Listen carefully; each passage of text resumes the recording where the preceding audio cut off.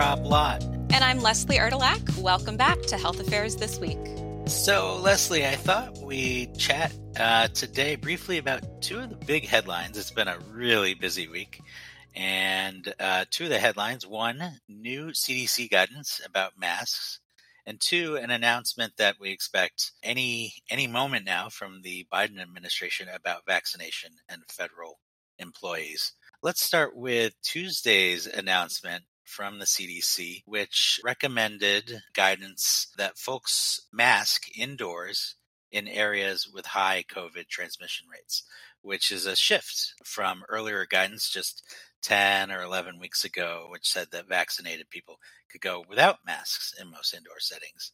And it was new research about the rising Delta variant that led CDC to recommend a return to masks in some parts of the country. And I think the really important thing about that research that shifted our focus was the realization that even people who are fully vaccinated, may be transmitting the disease when they have breakthrough infections with the Delta variant.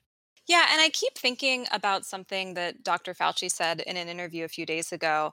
He said, the science didn't change, the virus did.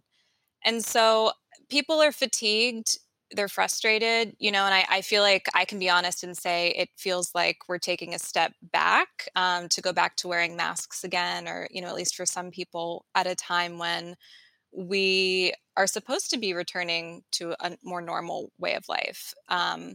But to be clear, CDC, I don't think was cavalier in any way in making this recommendation. When the CDC put out its earlier guidance in May, the Delta variant represented just 1% of all cases. Today, that number is more than 80%. Still, I think it was a tough call. And, some of the optics have really tried to sow doubts in CDC's decision making. And, I don't think that's particularly helpful right now, because what we know now, and you just mentioned this, but it's really important, and it's what prompted CDC to reassess its guidance, is that fully vaccinated people who experience these breakthrough infections caused by the Delta variant can spread the virus. These infections are still rare, thankfully, but new studies have found that the Delta strain of the COVID-19 virus sheds just as actively in breakthrough infections as it does in unvaccinated people. So, scientists have always looked at viral loads as a proxy for someone's ability to transmit COVID-19. So, that much hasn't changed. But in areas of the US where you have a lot of virus circulating, the risk of getting infected now is higher even for vaccinated people. And CDC is recommending taking certain precautions to keep people safe. And that includes wearing masks. Right. And I think that's a really good point. In the past, a lot of the CDC guidance we've seen has sort of been national and pretty broad and sweeping. Whereas what we've gotten here is a focus on targeting areas specifically with substantial levels of COVID-19 transmission. And real quick, just to let listeners know, we're recording this on Thursday, July 29th, around midday. So I know there's a lot happening and things are likely to change in the hours and days to come. So just want to make clear that where we are at this very moment. And where we are is that really the new guidance is looking at counties where we're seeing really more than 50 new cases per week per 100,000 residents, or that really have more than 8% of tests coming back positive during the previous week. Friend of the journal, Ashish Jha, Dean of the School of Public Health at Brown, has described this as really a modest change with likely modest effects. So what's important to note here is that this guidance does apply to almost 2/3 of all counties in the United States, in particular counties concentrated in the South and other areas where there are low vaccination rates.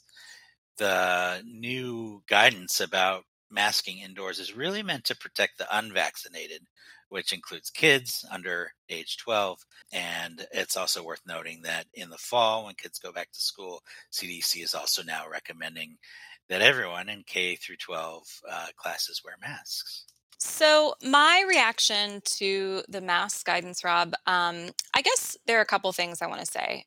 First, and this is sort of a more pragmatic take, I think it's actually good that these new guidelines are more in line with the recommendations from the World Health Organization that say even fully vaccinated people should keep wearing masks. Israel recently brought back indoor masking also because of the Delta variant. So, this move, I think you could look at it and say it's really responsive and I think really reflects the gravity of the situation that we're facing. But in some ways, it's hard not to feel a little bit defeated when you think about why CDC had to amend its recommendations. Health officials and a lot of people hoped that the prospect of being able to move around freely without masks would entice the people who were holding out to get vaccinated, but that strategy didn't work. Our vaccination efforts haven't kept pace with the virus. Vaccination rates still are not where they need to be, with only about 49% of the US population fully vaccinated. So, without a way to differentiate between people who have been vaccinated and those who haven't, we're back to wearing masks, which we know are effective at preventing the spread of COVID-19. But they were supposed to be a stopgap. They weren't supposed to be a long term permanent solution. CDC, of course, doesn't have the authority to implement or enforce mask mandates. So it's up to local and state governments, and it obviously depends on whether people adhere to them. So it's too early to say, but obviously the idea is that these new recommendations lead to some kind of measurable impact on transmission. As we have seen over the past 24 hours, some states and cities moved quickly to follow CDC's guidance and reinstate the requirements for mask wearing.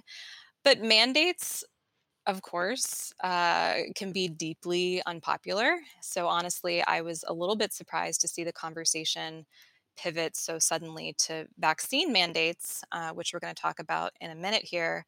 But like I said, I think it really reflects the growing concern around the Delta variant. So I don't know. What about you? How are you kind of processing the news from CDC? Yeah, I think what makes this so interesting is that every time there's a change in so called masking policy, it really just manifests how interrelated all of these policies and interventions are. So, in an ideal world, I think there would be a way to require only non-vaccinated people to put on a mask. We might see that in federal employee settings, but as a sort of national circumstance, without some kind of systematic passport or system of proof of vaccination, that's really impossible. And these sort of debates are really bringing that to light. Yeah, and the other thing too is that there's probably a lot of overlap between the population of Americans who choose not to get vaccinated and the population that's less inclined to follow masking guidance. Yeah, I know. I'm vaccinated, and yet I never stopped wearing a mask in a crowded indoor setting where I didn't know everyone's vaccination status. And Leslie, if I can pretend to sit on the therapist's couch for a moment, I think that the reason behind my choice there in that setting is probably multi-determined, right? It's due both to a belief in the evidence that masks can prevent transmission, but it's also probably some kind of wishful thinking on my part that by wearing a mask, I can somehow, through spirit alone, create some kind of social pressure for everyone around me, especially the unvaccinated, to wear a mask as well, all without actually having to speak up and say something. So, wouldn't that be nice, Leslie, if I only had enough natural charisma to single handedly end the pandemic through personal influence? So, Who who told you you didn't? ah. There's a realization, I think, that it's going to take a lot more incremental work to sort of chip away at those low vaccination rates, really shifting the cost benefit equation for people when it comes to whether or not to get vaccinated. Yeah, so that brings us, I guess, to our other headline from this very busy week and President Biden's expected announcement sometime today, Thursday, which is being framed really more as a sort of series of carrots and sticks for all federal employees and contractors. right? So the carrot is get vaccinated and you can go back to normal, go back to work, no restrictions. The stick is if you don't get vaccinated, fine, that's your choice. We're not going to force you, hold you down, and jab you with a needle, but we are going to require regular testing, masking, social distancing, travel restrictions. And obviously, on one level, all those restrictions are the same ones we've had for the last year and a half. They're meant to limit the spread of the coronavirus. But on the other hand, it's also, I think, a concerted effort, and the administration isn't being shy about this, to make the choice to go unvaccinated a lot less appealing or comfortable in the hopes that it will nudge people in the right direction.